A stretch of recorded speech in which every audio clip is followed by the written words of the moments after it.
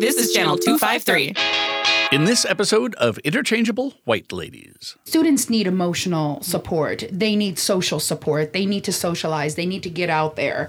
They need to be interacting with kids. So learning is not just about studying and in books and standards and such.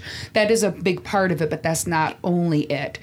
I don't know how I feel about, just closing schools and not interacting with kids or helping them move forward with any type of learning.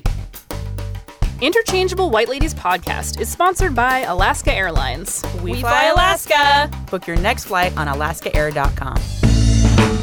Hi, I'm Melanie Denise Cunningham. And I'm Audrey Cunningham. And we're the host of the Channel 253 podcast, What Say You? This episode of Channel 253 is sponsored by PeaceWorks United and the Greater Tacoma Community Foundation. We're here to remind you that the 2020 census is getting underway and that you, yes, you, should participate. That's right. I know people can get nervous when someone from the government shows up with the clipboard, but here's the truth. Participating in the census will help us get our fair share of representatives to Congress.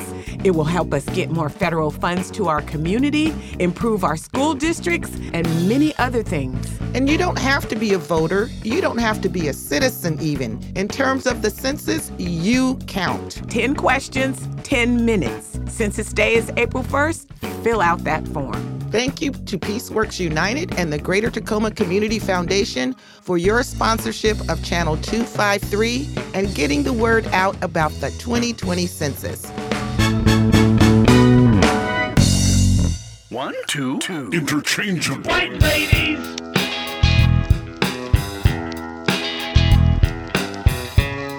2, Interchangeable White Ladies. Interchangeable Interchangeable White Ladies. Welcome to the Interchangeable White Ladies podcast. I'm Hope. Oh, Annie's not joining us today. It's like 3 a.m. in Washington State, and this is a bit of a pop-up Corona episode. Corona cast, actually, but I'm not original because I've seen that already. Like ABC has a podcast, I think, out there about the Corona cast. But today's essential question is, what has this pandemic revealed about issues of equity and access in education? And I am not alone here in the studio in Abu Dhabi. I am lucky to have two colleagues, Erin Shelby. Hey, Erin. Hey. And also Amy DeRisa. Yep. Awesome. Can you both introduce yourself a little bit? Tell us who are you and what's your current gig right now? Well, thank you, Hope, for having me. I'm Erin Shelby. I'm currently working here at the American Community School in Abu Dhabi as the secondary curriculum coordinator. Prior to that, I was in Kuwait for the past 6 years, working as an instructional coach and high school social studies teacher. Prior to that, New York City Public Schools, DOE. Shout out to all my friends that are still working there and holding it down. Yeah, and UT undergrad, Tufts for grad school. All the things. All of it. Great. And that mic, you can move, it adjusts a little bit so you can move the arm as much as you want there. Amy, tell us about yourself. Where are you from? What are you doing here? Well, I'm a Chicagoan, been teaching internationally for 10 years. This is my 10th year.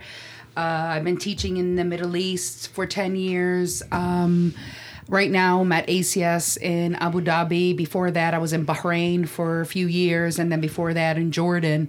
And before that, stateside, Northwest Indiana, Chicagoland, that's where I taught for 4 years in Hammond, Indiana.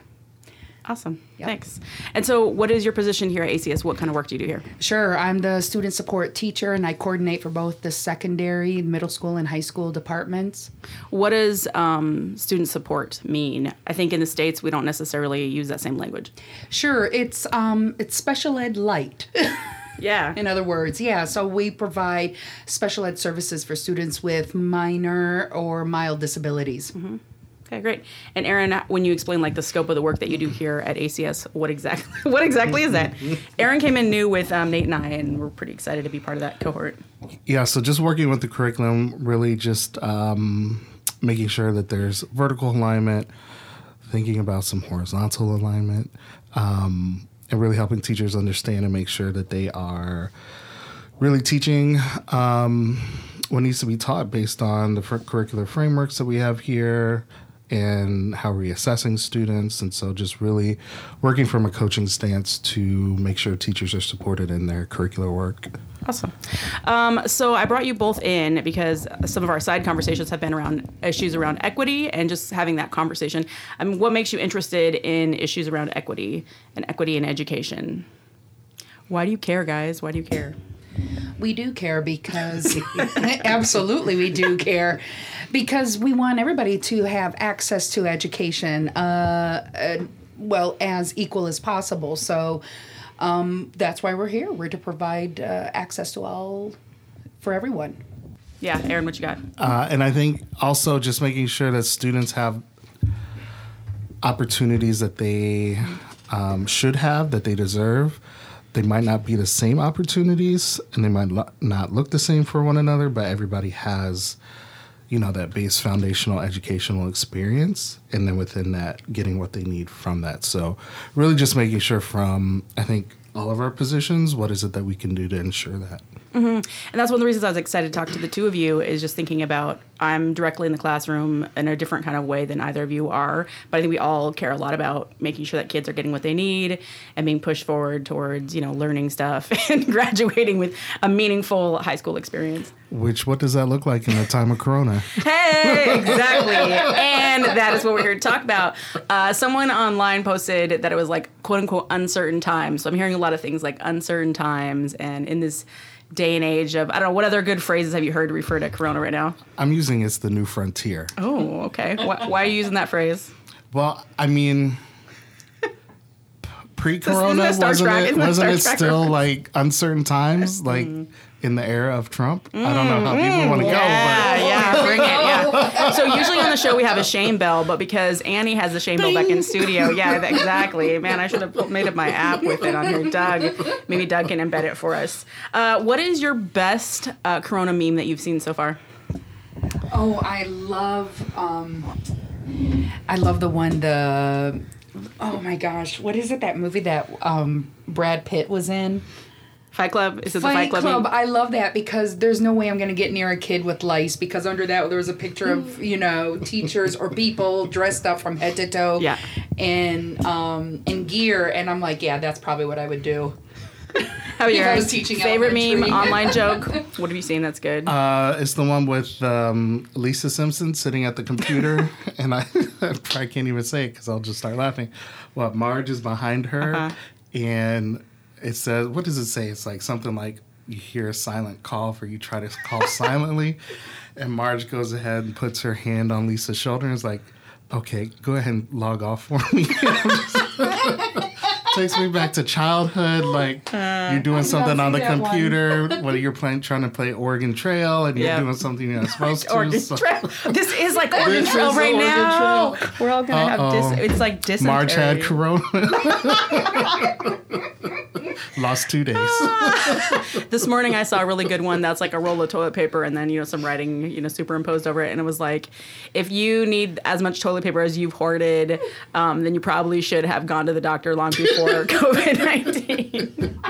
And in Washington State, I don't know if in the states that y'all's families are from, but like in Washington State, people are going nuts about toilet paper. Is that happening with you? That's happening in San Antonio. My family's in San Antonio, and they're telling me the shelves are just empty, and my mom can't understand why people need so much toilet paper either. She's like, I don't get it. That's not the first thing that comes to mind to buy. Yeah. No, I think in Missouri, my parents are just like, well, we've got Lysol. We got the Clorox wipes. We're good. Yeah. That does remind me of a meme that I saw. If you remember My Big Fat Greek Wedding. Oh, yes. And the guy comes up with the Windex. And I'm like, yeah. Yeah, that one's so perfect. So we have been in school, well, not in school, but in school for a week. At ACS, we're calling it remote learning, which I actually really love the framing, especially now that I've in the threads with having conversations with lots of people about online learning. So there's e-learning, online or learning, other terms we've heard thrown around. Virtual Virtual learning. Yeah. That's pretty much remote. So I really love the idea of remote learning because I think it can actually be more encompassing than just talking about like online. Online implies Google Docs and like synchronized time where you're face to face with kids. And Nate's doing an episode where he's digging more into that. If you haven't listened to that yet, go back and listen to it. Aaron, you had a look on your face. Well, I was just going to say it's really something to see how the UAE as a country has branded this, quote unquote, learning from afar. And so really even just giving it a title to try to streamline things countrywide, and what that means, learning from afar. Yeah. So when you think about your first week, what are some highlights from your week? Anything that surprised you, or now that we've had like 2 days in our weekend to just kind of breathe a little bit, things that you're thinking back going, oh, I thought this at the beginning of the week and now I'm feeling this way. Well, I pretty much, I can't say I was extremely surprised about anything. I was very pleased, though, that I was able to reach the majority of my students, and they were comfortable with this. However, there are a couple of kids that, you had to reach out or take a few more extra steps with, due to, there are other limitations, students with disabilities and them navigating without actually modeling how to use the platforms that we have. But I was pretty much pleased and surprised that, the majority of them were able to step up and participate as much as they did. Just seeing how quickly ACS has been able to pull together seemingly streamlined and organized rollout of the remote learning K through 12 has been really almost inspiring to see how quickly something can be done, I guess, in a time of crisis. The new frontier. In the new frontier. So I'm curious, as we go to week 2 of this new frontier, what bumps along the way we'll see that we kind of anticipated, those that we did not. Where are parents at? How are they feeling? And I'd be curious to see, as this goes on over time, if the borders aren't closed here in the UAE, if people start to leave and how that might impact this remote learning. So let's talk about some of the issues that come with with this new frontier. Right? It's just stuff you wouldn't necessarily imagine. I noticed kind of a thread when I was looking online in the last probably 2 weeks. It's been on my radar. And so, first of all, I noticed a lot of people kind of just throwing out conversations about like what happens with special needs students, whether we call them special education, learning support, ELL might be considered that part of that category. And then I saw a shift in conversation into like people being concerned around tech access and like, oh my God, nobody has computers and internet and so on and so forth. And then I saw a shift, particularly when the U.S. Schools started potentially closing down in the U.S., the conversation started to shift again. So I'd like to talk a little bit about that. Have you noticed anything in the trends that people are, and how people are thinking about virtual learning, remote learning, and concerns people have?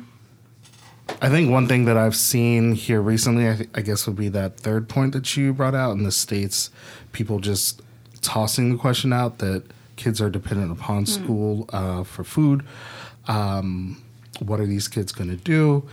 So that's one thing that I've seen now that I guess the corona has made its way to the U.S., that people are like, uh-oh, what do we do? But that also being said, I mean, that's an implication of the structures that have been in place in the States. So regardless of corona or not, kids were, Say it. Unfortunately going to be in that situation. Yeah. So it's kind of, what do we do? How can we all pitch in? It takes a village. So where's the village at right now to help, in these communities? Really what made me reflect this week, going online and going to remote learning or teaching, is students with disabilities. Though we have our caseload, and granted our caseload is very small in comparison to the number of students that we have in the school, but we have to not only provide the services that we were already providing, we had to go beyond that. For example, making house visits, further multiple types of communication. How do we make sure that they're able to access the platform that we have in place for them? But now our our responsibilities has extended beyond that, because not only are we monitoring our kids closer, we are monitoring the general population of the kids. So now we have to look at attendance. We have to look at who's having problems with online access. And so we're looking at the whole school, or all students as a whole school, not just student support students or students with disabilities. So what I'm trying to say is sometimes cases will surface with students that have not before, because of this new platform and because we're approaching things in an unorthodox way. Yeah, can you talk a little bit more about what student support looks like in an international school, and how that might be different? Because you worked in special education in the U.S. for a while. Yes. What's different about it here, and how does your job look different than it did in the U.S.? Well, actually, the U.S., you're either federally funded or already you have your systems and programs in place. Actually, international schools is we tailor it according to the needs of the students. So the clientele dictates what kind of services we're going to provide. So usually if you go to international schools, sometimes they don't have a robust special education program or department. But what happens is these students come in, we find out what their needs are, and then we put things in place to assist those students. But again, most international schools do not have really deep and profound special ed programs for the for students like with autism or Down syndrome. Usually there are students with mild disabilities. It's only specialized institutions and schools.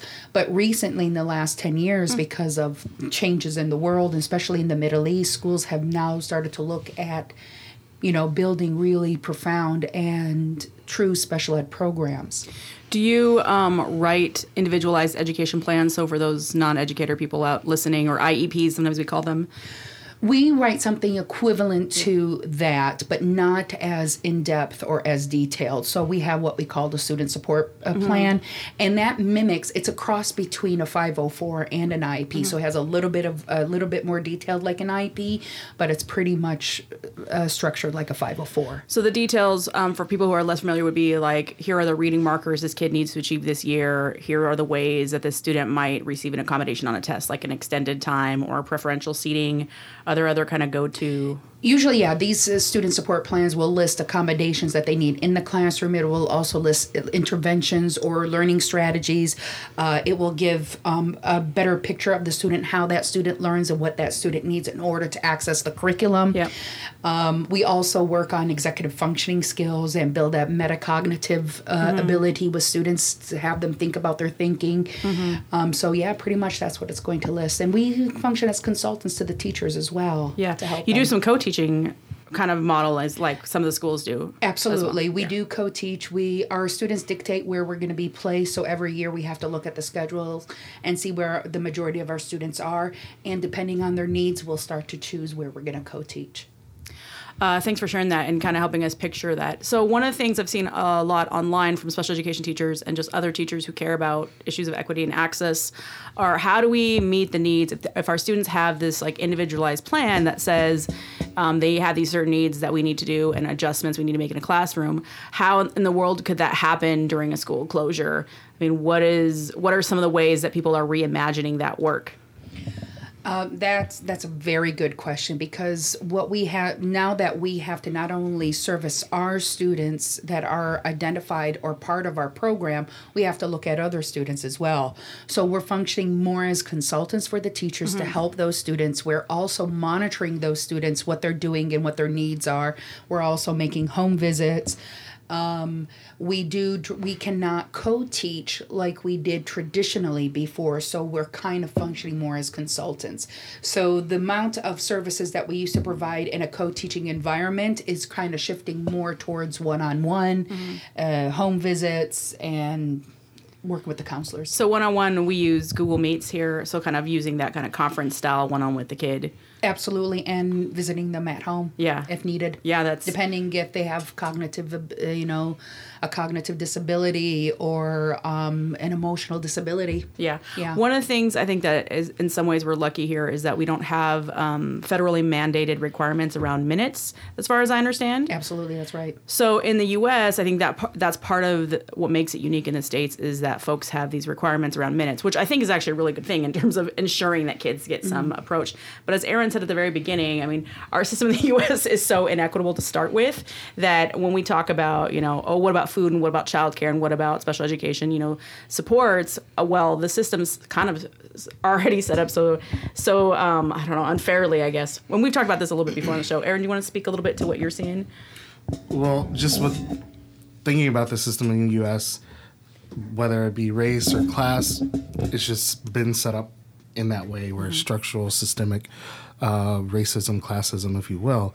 And so now that we have this pandemic ushering us into the new frontier, what about healthcare? What about healthcare for my children? What about healthcare for my aging parents? What about, which I think is something interesting for us living over here and thinking about those that are back at home in the States or wherever they might be in the world. Access to food or toilet paper or things that, people think they might need that they might not be able to go and get as easily as what they should. So I don't know where this is going. I don't know what supports are going to be put into place. I just read something where the House just passed, I don't know what they're calling it, but some bill to move forward to the Senate so that they could pass, I think, upwards of $50 billion for states to be able to help, the residents out there. What that's going to look like and who's going to be able to access that and get that and how it could be mismanaged along the way. We'll wait and see. And it's just interesting in comparison to other countries with smaller populations, but how they've managed this pandemic now in a very different way where people are seemingly cared for regardless of family name, who they are, what they have access to. So just kind of thinking about really what is the U.S. doing, who is controlling it, and who is the government really supporting, whether it was looking at education or healthcare or whatever it might be in this new situation. Do you have a concrete example you're thinking about right now, just to show that contrast for folks who are less plugged into what's happening abroad? Well, I mean, even here, I'm under the impression that if you contract coronavirus here in the UAE, that all bills are taken care of. There's what? No. I don't get charged for that? I don't have to wait in line and then get... So to me, that's just a clear-cut case where I've read articles upon articles where people called their local health clinic. I think I might have this. I think I might have been in touch with this person. Well, you're not showing all of these symptoms, so we're not going to test you. That's wild. Right.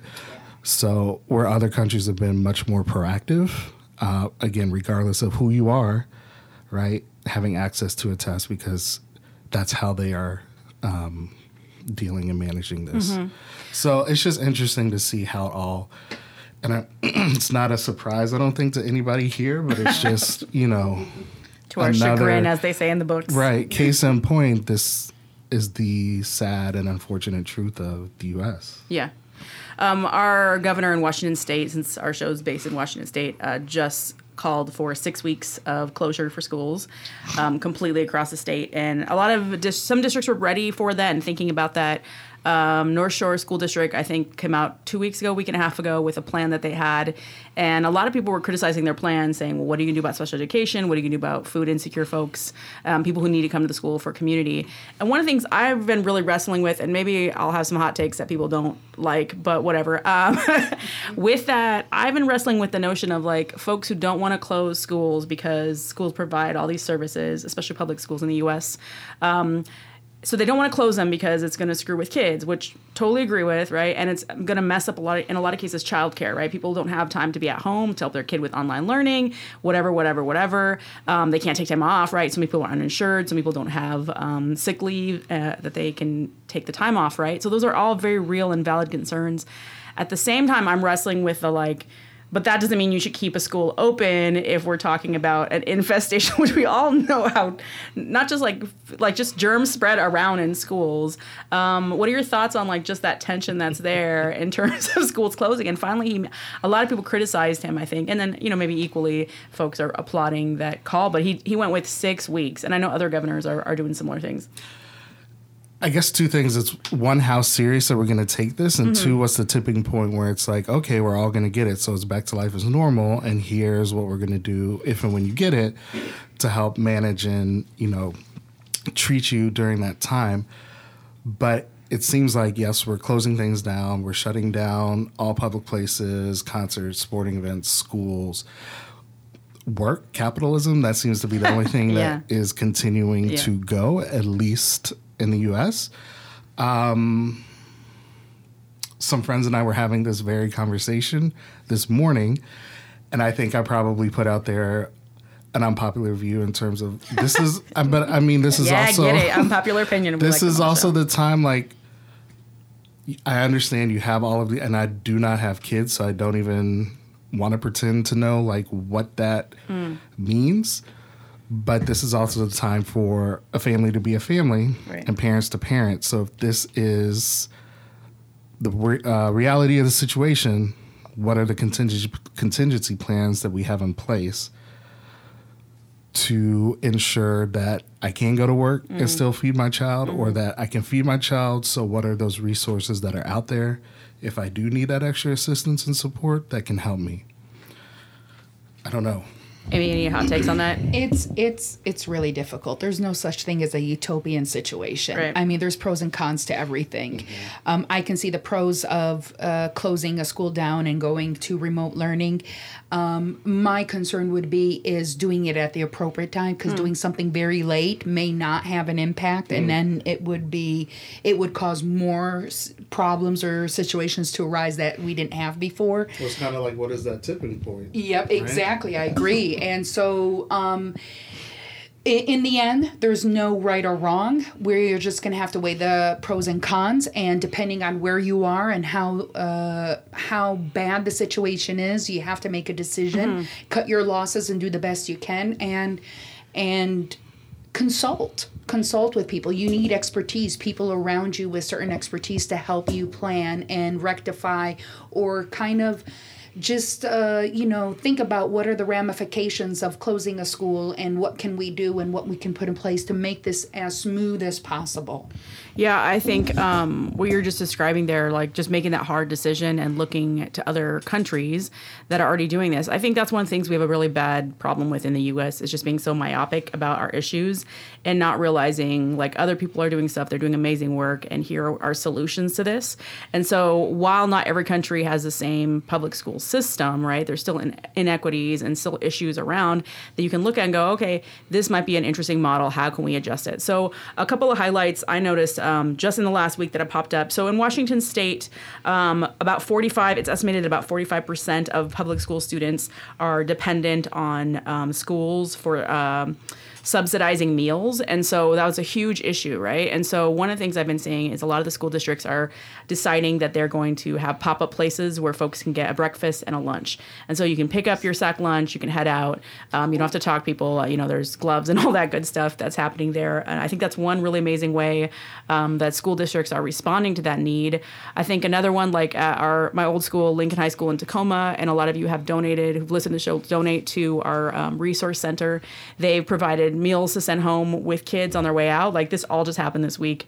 And then they're also going to try to maintain some kind of system so that people can email in, call in, and contact the resource center person, Michelle Ha. Shout out Michelle for organizing all this, so that as the 6 weeks continues, right, if they need more food and so on, they can get access to that, right? And so people have been donating gift cards. I mean, it's pretty amazing. And I was just going to say there are workarounds, but as long as, if you quote unquote establish who that village is, so outside of that school district, who are the community players, who there's community resources that can also help out, who are the restaurants that you can go to that are going to donate. Like, I know my mom with her church, in years past, they would always get bread from Panera Bread to be able to put into the backpack snacks that they give to them the kids weekly, so that they would have a freshly baked loaf of bread.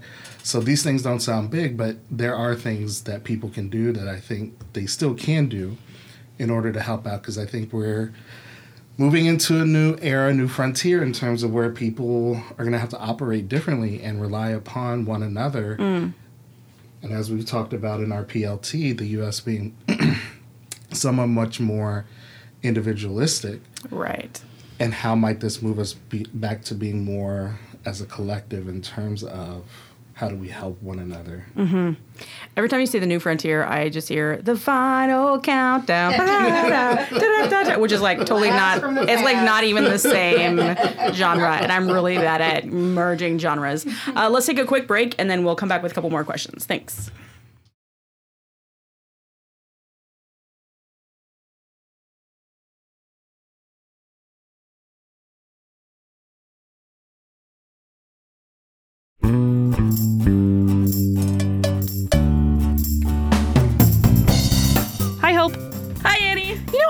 Giant global companies are basically lawless now and are trying to overpower our democracy to protect their profit margins? Yes. And how it's basically impossible to opt out of the late capitalist system we've created? Sis, you don't have to tell me. Well, listen, I found a first step. TAPCO Credit Union, Pierce County's original credit union. Really? Tell me more. Well, credit union means they're not-for-profit financial cooperative, and they exist to enrich their members, not some big bank shareholders somewhere out of state. And they are Pierce County's credit union, dedicated to serving the local community, just like Channel 253. Ooh, that's pretty interesting. Well, what about their services? I mean, I can't live without mobile banking. Am I right? Right. So now you don't have to choose between important services and your ethics, because TAPCO offers mobile banking, access to a nationwide ATM network, plus lower fees and better rates than a lot of the big guys. Ooh, I gotta say, I'm pretty impressed with that. TAPCO's a local choice. To learn more about keeping your money local, visit tapcocu.org. Thank you, TAPCO, for your support of this podcast and Channel 253.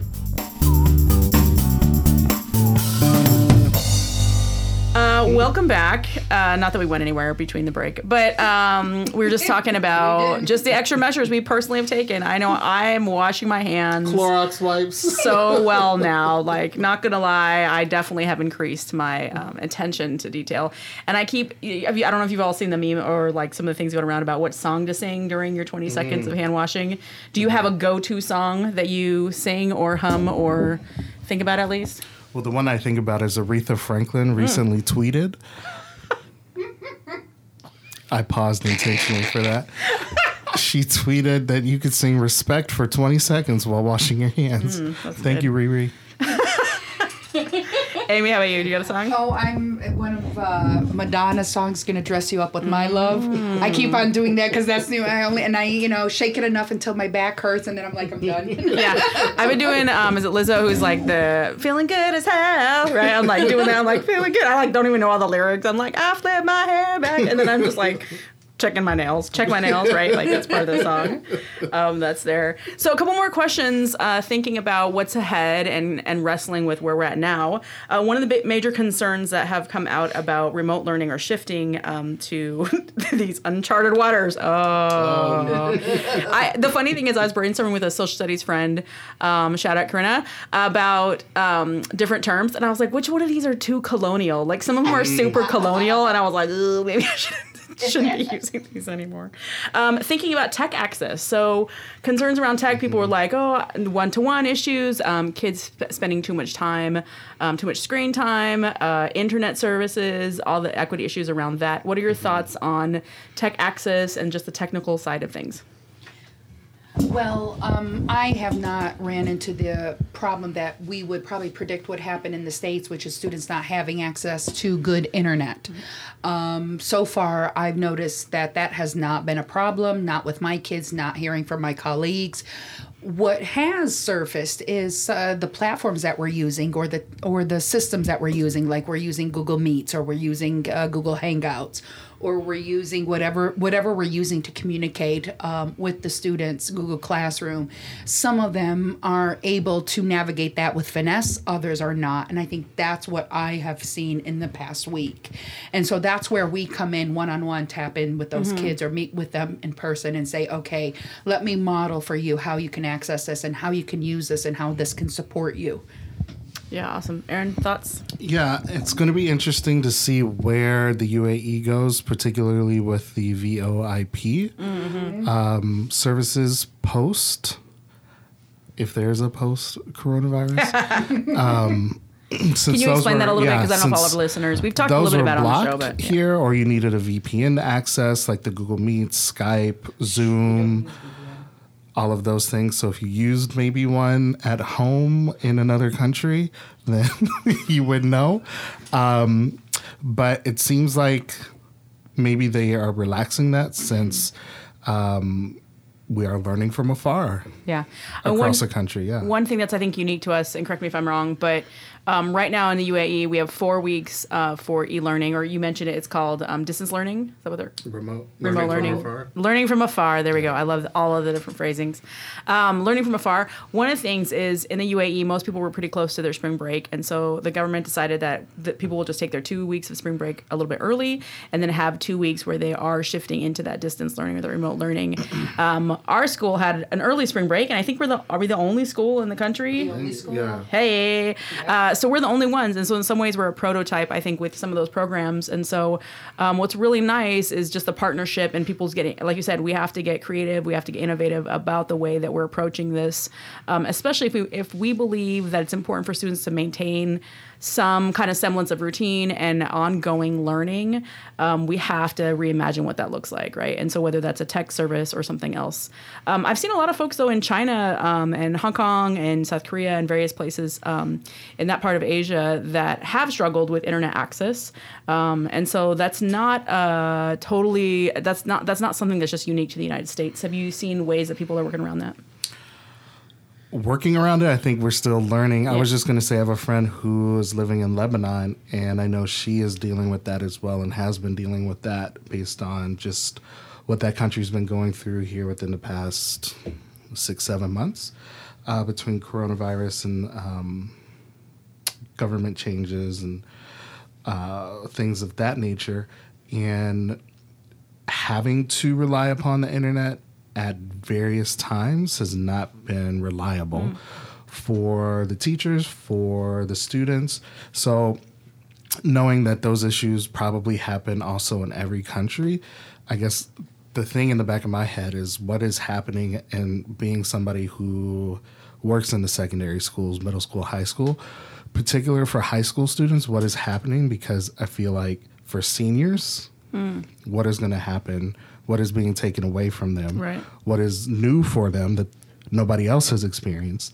But I'm just curious, like that high school experience, needing credits, how are we ensuring that these children are going to be able to earn credits by the end of the school year if they are learning remotely between now and the end of the school year? What does that look like? What does that mean? Graduation. So I know there are a lot of unknowns. I think for me, the word is just grace, giving everybody grace around the world as they navigate this, with the exception of the U.S. government. Shame bell. Jokes aside, that's true. Giving everybody grace, even the U.S., to navigate this, because this is new, right?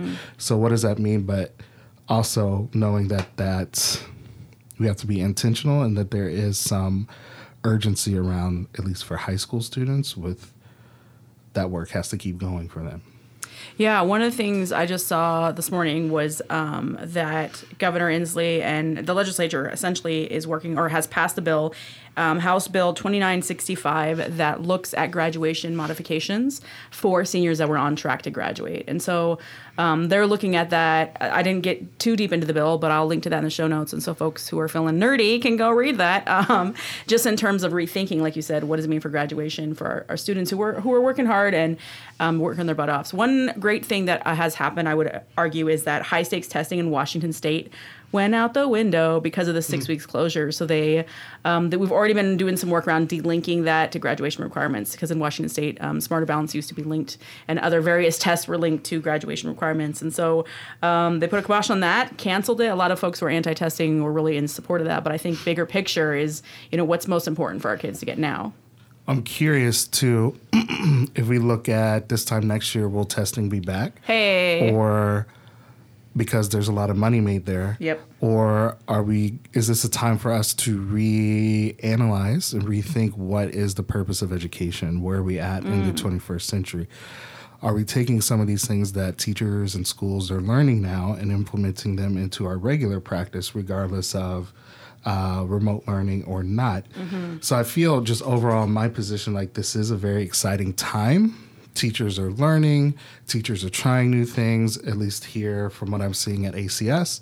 And to see kind of where and how we can use these things in our regular practice, regardless of no students in front of us in the classroom. What does this mean for me as a teacher and my practice? But I think some of those larger questions, do we go back to business as usual once we navigate through this? Or what are some of those systemic and structural changes that we might be able to leverage moving forward? We're definitely pushed out of our comfort zone as educators, as teachers, as learners, and this is a wonderful opportunity, especially for us in student support or in special ed, is to bring those unorthodox ways to assess students and help them demonstrate how they learn, and that's where we can use that. What works for students with disabilities will work with all students.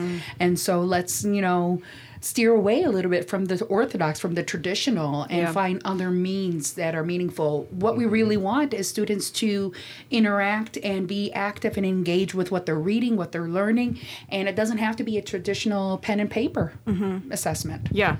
So one of the things I want to ask the two of you about your opinions on, in Washington State, our governor, one of the things with the closure that happened for 6 weeks, basically he said that because unless schools can guarantee full access to blank, blank, and blank like they would traditionally receive at school, then they do not have to offer any kind of distance learning during our 6-week shutdown.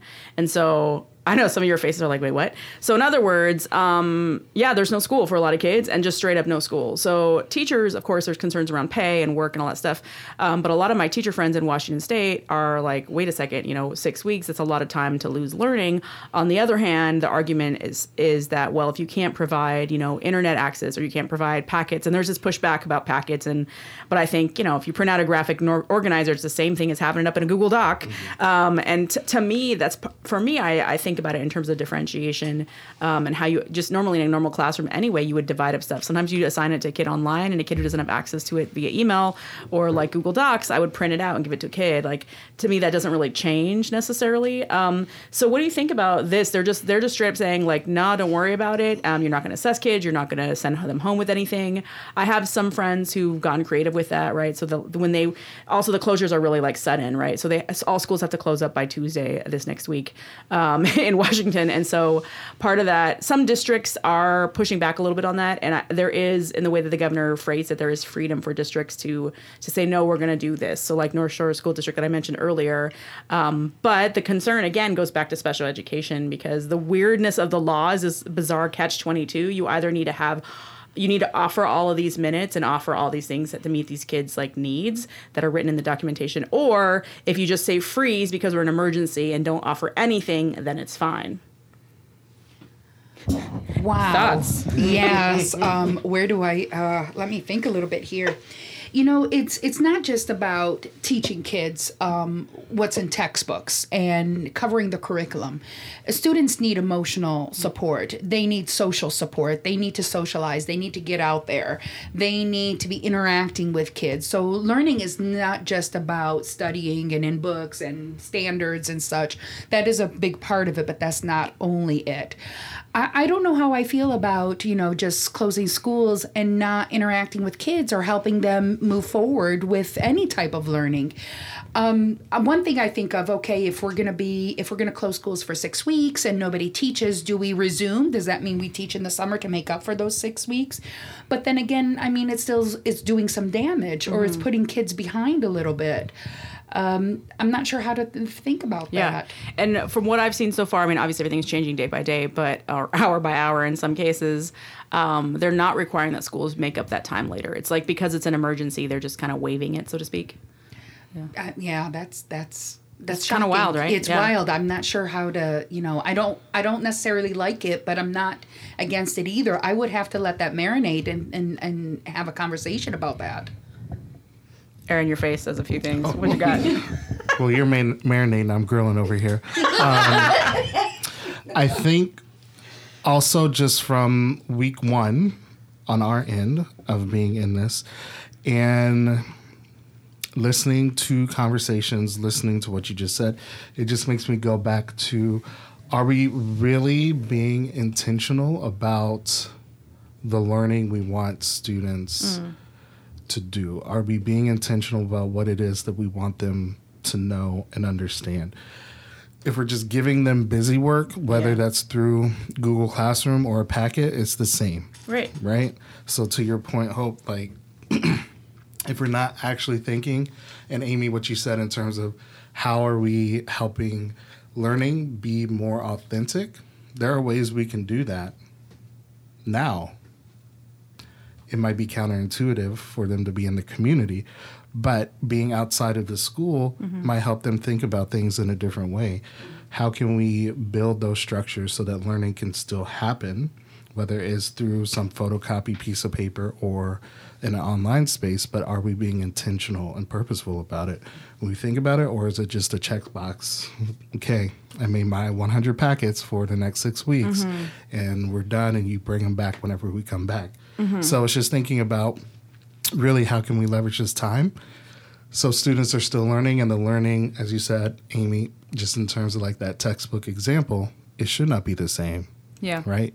Let's give ourselves some time to think about it and see how it goes. Yeah, I definitely shout out to all the Lincoln teachers that were sharing this week about basically they took the kids on their last day. They took the kids to the library and we're getting kids access to a bunch of books. Check out all the books you can or that the librarian will let you check out and take those home just as something to maintain that. And to your point, right, we always should be learning and moving forward. But I think especially in like high needs communities or where kids are back a few different grade levels when it comes to reading or math or whatever it may be, it's especially important to keep that going. I think I keep thinking about that in the back of my head, you know, so I just am, maybe it's just reimagining it. Maybe that's what we need to really be focused on. Yeah, and I mean, again, literacy cuts across everything. So Right. even if it's just focused, the school focuses on reading, then during these times, only things can be gained from that. Nothing's going to be lost, right? Absolutely. They're going to be able to apply that to their math, their science, their social studies, their English, their reading, whatever class it might be. We just have to make sure that those structures are in place, taking to the library, having books online, having things that read to them, right? Recording videos that they can play of their teacher reading a story to them. Just what are ways that we can continue to help them build their literacy skills? That is something also that families can help out with, right? People in the neighborhood, people in the community. I don't know if libraries are closing in the States. Yeah, some of them are. But thinking about how to use that. I know that one thing we do with our students is, we have exit tickets, and it's a little, form that they fill out, and some of those questions in our exit tickets for our kids is like, what are your hobbies? What are you doing with the extra time? How are you utilizing your time? And we structure some of those questions in order to get their thinking going that, okay, these are uncertain times. Things are not being done traditionally the way they're supposed to be done or the way they've always been done. But what can we do to keep ourselves moving? What can we do to keep ourselves sane? What can we do to keep ourselves active? And when I mean active, not only physically, but mentally active. So yeah, that can take many forms. Again, we are pushed out of our comfort zone, and that's okay. That means we need to step up, and that means we may need to work a little bit harder or a little bit more. We may have to volunteer. We got to step up until we figure out what's going to work and what we need to do. Yeah. I think that's kind of a perfect place to end the bulk of our conversation today. I do want to do one of our traditional segments, Champagne and Real Pain. Champagne for my real friends, real pain for my sham friends. So in this segment, we raise a fake glass of champagne to people that are doing the work, or a shout out to somebody who's just being amazing. It might be somebody you personally know, it might be someone you saw on social media, etc. So take a moment, think about somebody you'd like to raise a glass to. I personally would like to raise a glass to all the amazing ASH teachers out there on Educator Temporary School Closure for Online Learning, which whoever started that group, that's a wild name, but we won't get into Facebook, that. right? It's on Facebook, and Yeah. Amy was the one who added me at the very beginning last week. And just shout out to all those teachers who have been grinding. Like, there's so many amazing people that are sharing their work. They're like, here, use my Google Doc. Here's this, here's that. Oh, you want an idea for teaching kindergartners how to build airplanes. Great. Here's a plan I have. I'm just like, what the heck? It is amazing. And shout out to all those educators who are just sharing and problem solving and really helping support people and doing it for free. I think it really gets at the root of like what teachers do and what teachers are, like the idea of helping each other and helping learn, helping each other learn and helping our students learn with just that hope that they have it. So raising a glass to all those folks. I'm just going to second that because the sharing aspect in this time, I think, is super important, and that can lead to even long-lasting collaborative opportunities. So even just teachers putting themselves out there, making themselves vulnerable in the sense of, we don't have it all figured out. What do you all think about this idea or what is happening in my district or in my school? Being able to put that out there and receive feedback and ideas. The champagne glass has to go to them. The other one is Naomi Campbell, because she's been trying to tell us to wipe our seats down on the plane. Okay. And she showed up in a hazmat suit earlier this week, so not far behind you. Oh, that's awesome. Any champagne for you, Amy? Well, definitely to all educators around the world. I know that we are all stepping up and sharing, and I can't tell you, even total strangers have been sharing stuff with me. I'll put a question out there, and you get 50 teachers responding, so kudos to them. But I also want to shout out and say to our administration and our colleagues here, because I can't tell you how important it is to have a safe place to be able to think out loud and be vulnerable and put your ideas out there, and people help your idea move forward or tweak it or build on it. So having amazing co-teachers or co-partners and an administration and a staff has been in providing that safe place to talk. Has been phenomenal for me. Yeah, I'll raise a glass to ACS colleagues as well this week. Ching, ching, ching, ching. Oh, like, okay. Again, add that like champagne popping again there. There we go. Yeah, just people just taking risks. Like, it's really scary. And we all, there's, I think, a little bit of a perfectionist in many of us as educators. And just taking that risk and being like, okay, I tried this thing. Can you help me with this thing? Can I do it? And just like the awesomeness that's coming from it. It's really inspiring. And I feel very, very lucky and very blessed to be in this space. Absolutely. Thank you, ACS. Hey, thank you, ACS. The flip side of that, some real pain. Is there any real pain that you would like to dish out in the world somewhere? I know for me, I'm going to dish out some real pain to all the ash holes hoarding the TP out there. First of all, don't be such a butt. Hey. And second of all, hello, bidet, tabo. There's a lot of different names for using water to help rinse yourself out. Hey, just don't be so selfish. Other people need access to toilet paper. Just don't, if you're gonna take some extra ones, then share it. Like, use it to give to other people. I've seen so many things online of people just like hoarding and just giving dirty looks to each other. Like, this should be the time where we are helping each other in the middle of crisis, not being awful. So real pain to you who are hoarding toilet paper unnecessarily. I want to say, I want to second that, because when my 70-year-old mother goes to the store and she can't get her necessities, it pisses me off, and I am thousands of miles away. So yes, please be thoughtful. We don't all need the same amount or more than others of whether it's water or sanitizers or tissues. Please, for Pete's sake. Yeah, for real. Be realistic. And I was just going to say, I think in this new dawn that we are experiencing, that I feel everybody is doing the best they can with what they know. However, people are actively making the decision to still travel. That's true.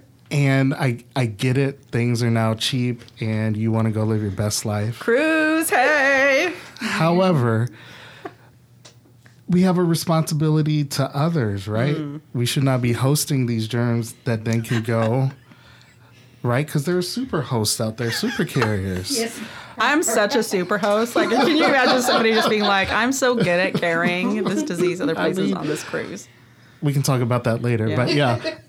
But just thinking about putting others before your own needs or wants at this time, right? Because it's really just about pitching in to make sure that, again, as you all have said, people are able to get what they need at this time to be able to survive. All right, final segment. I know we've got lots of segments, and I didn't warn you about them. The final segment, Do your fudging homework. Interchangeable white ladies. So homework for our audience members, something to go out and do. One, we already told you, stop hoarding toilet paper. No, I love our listeners are really fantastic about not being like that. So homework for people to do, think about, read, etc. I think my homework for folks is just to continue to share those resources. I saw some really amazing stuff today. The somebody of psychology, somebody important, sent out a chart that was just like, here's what you can do with your kid throughout the day and structuring the day to create routine. And so I know a lot of parents have been concerned about how to keep routine up with their kids and screen time and all that kind of stuff. And right now, if you're living in a place where you can't have that kind of routine, wake up and do your morning routine and spend time, journaling, and then go out and do something active, and then come back and have lunch together, and then. So just sharing those resources. And so I want to encourage folks to keep doing that and being positive in the midst of chaos. Other homework? We're all educators. We like to sign homework. Hey. Well, you've heard that saying, if mama ain't happy, ain't nobody happy. So you have to take care of yourself, because if you're miserable, you're going to make everybody around you miserable. True. Energy is contagious, and you want positive energy so that can spread.